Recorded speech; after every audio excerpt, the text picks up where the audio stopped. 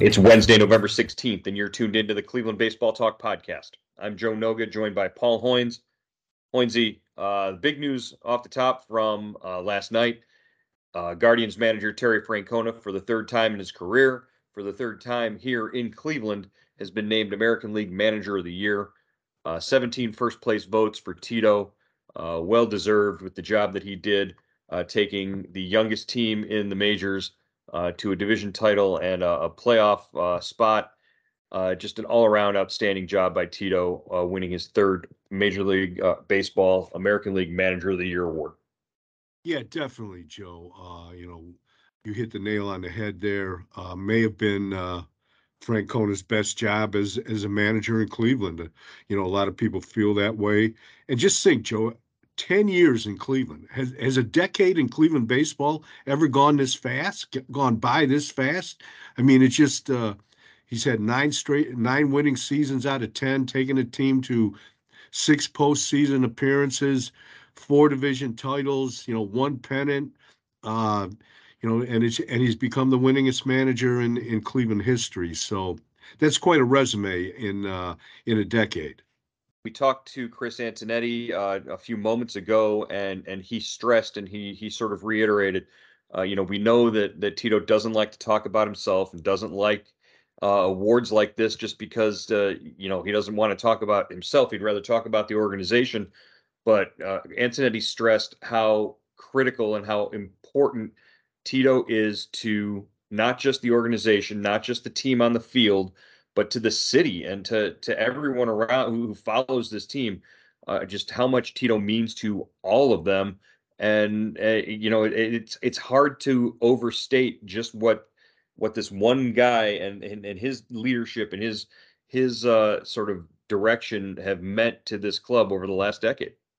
Yeah, it seems like there was a trend a while ago where younger managers were coming into the game, managers that really hadn't had any experience, even in the minor leagues managing, and the idea was that they were almost, kind of puppets on a string, being controlled by analytically driven front offices. Um, but Tito is goes against the grain there. But he is one of those rare cases where he has melded his past, which is a traditional past, managed in the minors, worked up through as a coach, minor league manager, big league manager, um, and he has melded himself into this front office. They work together so well that he has accepted the analytics, but he is still very much. I would think, he always says guys like Sandy Alomar have more control or more say in their jobs as a first base coach than any first base coach in the big leagues. I think probably the same goes for Francona as a manager. I think, I don't know if he's an equal partner with Chris Antonetti and Mike Chernoff and the rest of the front office, but I think he certainly has his say. Don't you feel that way, Joe? Yeah, I think the relationship between those three, between Francona and Antonetti and Chernoff, they're able to work so closely together, and they, even when at the beginning of the season, when it sort of wasn't clear what they needed to do, what they were going to do in terms of bringing on the younger players and sort of committing to that young roster. Antonetti and Chernoff sat Tito down, allowed him to have the ability to wrap his head around what their vision for this was. And then Tito could go forward and explain it to the other coaches and say, okay, now we need to get everybody to buy in. And that's exactly what happened. He got the young guys to buy in. And this is the way we're going to win. We're not going to hit home runs.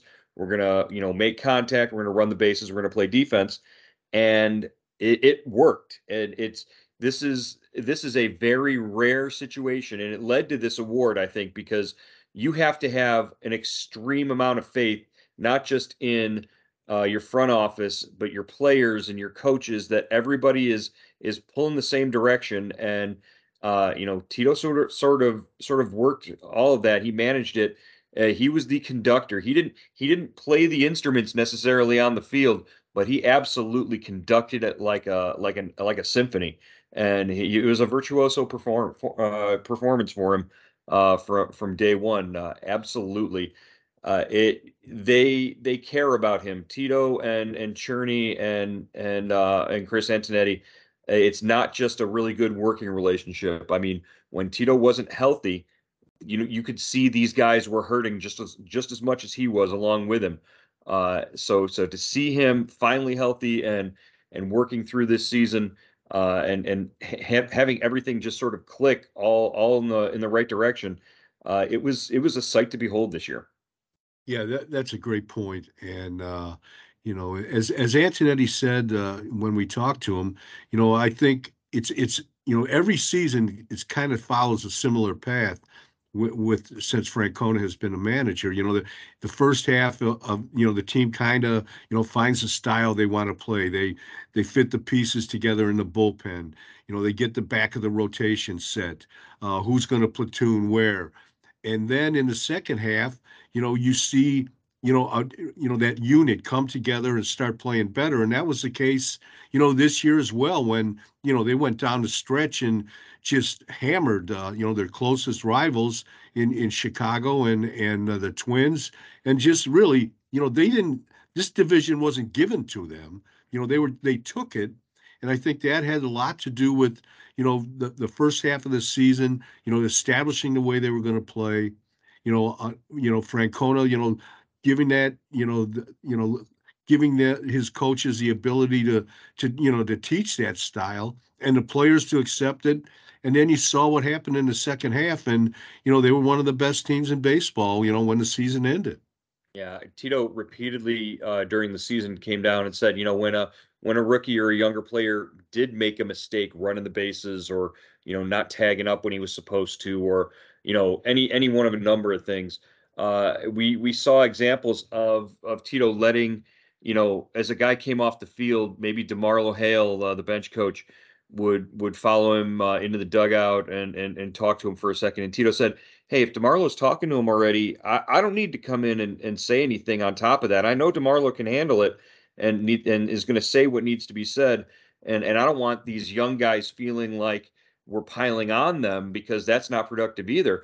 And I think he did a fantastic job of that throughout the season, letting his coaches coach and be the voices in their ears, so that Tito didn't have to come over the top and sort of yell at guys when things weren't going the right way. Now, if there was something that needed to be said, he absolutely said it. But just having that feel with this young club, and he's coached veteran teams in the past. He's managed, bigger names and bigger situations in the past. This was a sort of a textbook in how to manage a young club at the major league level. I think for years to come, this can be held up as an example of, hey, do what Tito did, and you'll be all right with some of these guys.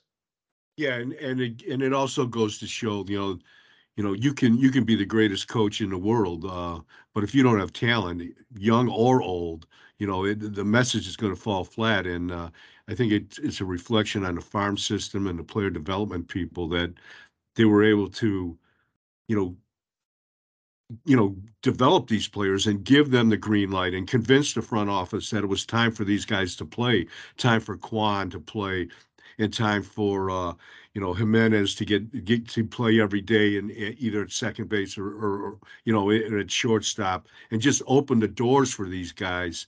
Because we saw that, and we've seen a lot of rookies come and go, but we've never seen 17 guys make their big league debut, and so many of them play important parts on the ball club. And I think it's just a testament to the drafting system, the farm system, and the player development people. Yeah, that was sort of the feeling around this time last year was, well, you added 11 guys to the 40-man roster. How are you going to get playing time for all these young guys? How are you going to get eyeballs on these guys and evaluate them at the major league level? There's only a certain number of at bats to go around, and they really did manage that throughout the season, and they opened things up for the young guys to come through and play. Speaking of opening up opportunities and giving guys chances to play, the 40-man roster additions were announced. A couple of trades happened. Most notably, the organization's former top overall prospect in Nolan Jones was dealt to the Colorado Rockies. Juan Brito, a middle infielder who hadn't played above A ball, is the return in that Nolan Jones trade. What did you think about Chris Antonetti's response when asked about dealing his former number one overall prospect? Yeah, I thought it was interesting. First of all, he said, when they signed Jose Ramirez, that kind of took third base, Nolan Jones's, primary position away from Jones. Then they had to start moving him around, trying to find other positions for him. And I think he just got pushed out of the organization, Joe. I think, Oscar Gonzalez came up and took over right field. Will Benson is still on the 40 man, but we don't know for how long. But, left field and center field seem to be, in the hands of Kwan and Miles Straw. And I just think, you've got Valera coming. And I just think, they ran out of spots for Nolan Jones. And hopefully, he goes to Colorado and gets his swing down and cuts down his strikeouts. He's a great athlete, but let's hope but he's got to learn how to hit. He's got to make contact. He started out well here, then he kind of struggled, and Gonzalez came up and just took the job away. That's how I saw it anyway. Yeah, Gonzalez really sort of blocked him at the major league level in terms of right field because that was a spot where he was going to play. He made his debut in July, and while Gonzalez was on the injured list, and once Oscar came back, he just kept hitting and stayed in right field. Jones had nowhere to go. I asked Antonetti, other than learning how to hit right-handed, I guess, what could Jones do to get on the field? Because that would have been, one thing that could have helped him maybe if he could have been a right-handed hitting first baseman. Maybe there's a spot there, but that it just wasn't meant to be. They moved on and they get Juan Brito in return. Now, stop me if you've heard this before, but an athletic middle infielder is coming back to the organization. This time, a high A prospect, number 30 overall for the Rockies, and the part that intrigued Antonetti the most about Brito was that he had a little bit of emerging power, I guess. 11 home runs last year at high A. He's a guy who has more walks than strikeouts and can hit in the upper 200s, close to 300 on a consistent basis. You know, where's where does Juan Brito fit into the plans here? Obviously, Andres Jimenez is your second baseman of the future. Yeah, he's going to have to take a number and get in line, Joe. I mean, there's there's like 15 guys in front of him, I think. Unless we're seeing something, unless they saw something that we don't know about. But you know, uh, it just seemed like this is the team that collects middle infielders, and they added another guy to the collection, and it's impressive that he has that. It looks like he's a contact first guy. He has some. He can hit, and they do need some, like you said, some emerging power. But geez, oh man, Joe, I think he's far. He's a ways away, don't you think? Yeah, on the surface, it looks like he fits with what they're doing organizationally in terms of controls the strike zone, can put the bat on the ball, that kind of stuff. Hey, it's Kaylee Cuoco for Priceline. Ready to go to your happy place for a happy price? Well, why didn't you say so? Just download the Priceline app right now and save up to 60% on hotels. So whether it's Cousin Kevin's Kazoo concert in Kansas City, go Kevin, or Becky's Bachelorette Bash in Bermuda, you never have to miss a trip ever again. So download the Priceline app today. Your savings are waiting. Go to your happy place for a happy price. Go to your happy price, Priceline.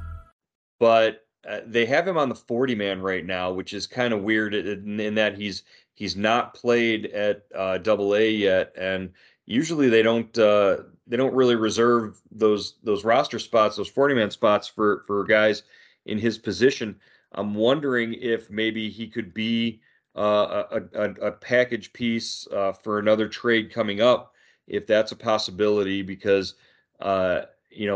you're really just sort of hamstringing yourself again with a young guy on your 40 man who he's taken a spot away from.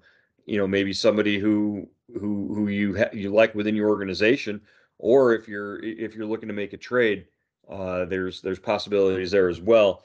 I don't know maybe how long he stays with Cleveland if they turn around and flip him maybe to somebody else. Yeah, that's a great point. Antonetti said that if they had not added him to the 40 man, they probably would have lost him in the Rule 5. It's an interesting piece. It's an interesting thought that he could be added in a trade. It makes sense on a lot of different levels for sure. Right. So that was one trade. The other trade that they made, they sent Carlos Vargas, hard throwing right-handed reliever, who worked his way back from Tommy John surgery last year. He's on his way to the Diamondbacks in return for Ross Carver, a Double-A right-handed starter who had a pretty good season. Struggle once he moved up to Double-A just a little bit, but this is a guy who has a pretty good secondary stuff, breaking pitches that he gets a lot of swing and miss on. Vargas was a guy they stuck with. He was a 40-man roster ad last year, and he's now moving on. But adding Carver gives them a little more flexibility because he's a guy who doesn't have to be on the 40-man at this time, and they can keep him down in the minors and free up a spot that way. Yeah, I'm sorry I didn't get to see Vargas. I thought, he had a great arm and he was up for a weekend, but never got into a ball game with Cleveland. I don't think he was ever even added, did he? Yeah, I think he was active. They had him up and warming in one game, right. but he didn't cut. He never made his debut. He was very close to making his debut though. Yeah, so like you said, hard thrower, but we've seen that bullpen come together, Joe, this past season with Karinchak and Stefan and Henkes, all those three hard throwers at the end to go along with Clase, and maybe they just thought they needed the roster spot, and Vargas was expendable in that way. Well, and you want to have at least one spot on your 40-man open if you decide to pick somebody up in that Rule 5 draft. I mean, heck, like you said, Trevor Stephan. It worked out with Stephan when they picked him up from the Yankees, but that you sort of got to play the long game again with that if you're gonna try and see if you can pull off another deal in that regard. For Rule 5 draft again coming up at the end of the winter meetings, first week of December there. So. Something to keep an eye on. They did add 3 players. Two of them, I guess, were sort of no-brainers in Angel Martinez and Joey Cantillo. Cantillo had an outstanding season at Double-A. He moved up and early on had a real he was pretty much dominant there at Double-A before suffering a shoulder injury and having to shut down for the rest of the year. Martinez went between high A and Double-A and just kept hitting no matter where he was.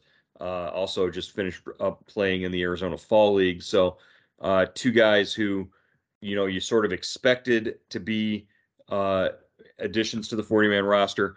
Tim Herrin, a guy that we heard Tito talk about back in August. We were in Kansas City, and just out of nowhere, he brought up Tim Herrin's name during a pregame meeting, and it was interesting. He sort of equated Tim Herrin to the potential of a young Andrew Miller, which I thought was kind of interesting. He told a story about Brian Sweeney during a spring training game, called down from the bullpen and said, "Hey, wait till you get a load of this guy." And he said he looks like Miller. He throws hard, big, lanky left-hander, sort of like in the Sam Hentges mold.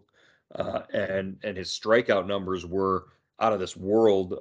69 innings. He had 100 and some strikeouts this year. So Tim Herrin, sort of maybe an under the radar type guy that they added, and he's going to be on the 40-man roster. Yeah, he's an exciting guy. I think over 100 strikeouts and 60, 70 innings pitched this past season. So it'll be fun to watch him, see where he is exactly. Um, he Anthony said he dominated double A ball and pitched a little bit of triple A. So we'll get to see him in spring training and hopefully during the regular season. And Cantillo had a shoulder injury, right, Joe? And Anthony said he's healthy now, and so that'll be good. That'll be great to get to see him too in camp. One of the truckload of players they received in the Mike Clevenger deal. Yeah, I think he's the last remaining player from the Clevenger deal who hasn't made a debut for the club. Just to see him come up would be interesting as well. And that leaves a couple of guys that we thought maybe might get protected, but aren't, that are sort of exposed here. Ethan Hankins, obviously coming off of surgery, maybe they thought that people would be a little apprehensive to add him to their major league roster in the Rule 5 draft. So there's other possibilities of guys who are exposed on the roster, but might be staying around.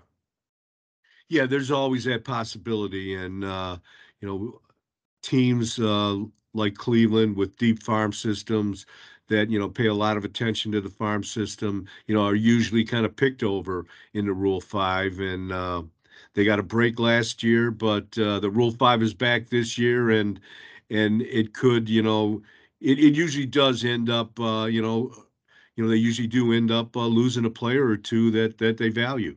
Yeah, I think just at the amount of depth that the Guardians have right now in their farm system, it's pretty likely that they're at least going to lose a player or two in that Rule 5 draft. But you're right; they got lucky last year because they avoided the Rule 5 draft. If they had it last year, they would have lost Oscar Gonzalez, and how different would the season have looked, especially towards the end there, if they didn't have Oscar Gonzalez playing right field for him. Yeah, definitely. And I thought, Antonetti gave us some updates on some injuries. Josh Naylor, is out in spring training, still not running full go, but it's given that right ankle time to heal. And Andres Jimenez is, fully recovered from that broken thumb. Yeah, interesting that Naylor sort of went and got double checked by the doctor who performed his surgery before the season, and he played the entire season. It sounded funny to say he's not full go in terms of running on his ankle. So was he not full go during the season? Is that maybe there's more to be seen from what he could do? If that was only a percentage of Josh Naylor, then I hate to see what full go Josh Naylor is like when he when the switch gets flipped. Yeah, he's gonna have to rock two babies, not just one, Yeah. if he's at full go. Well, let's not remind us about certain gestures at this point. All right, Hoynesy, we're going to wrap up for today. We'll be back again on Friday with another edition of the Cleveland Baseball Talk podcast. We'll talk to you then. All right, Joe.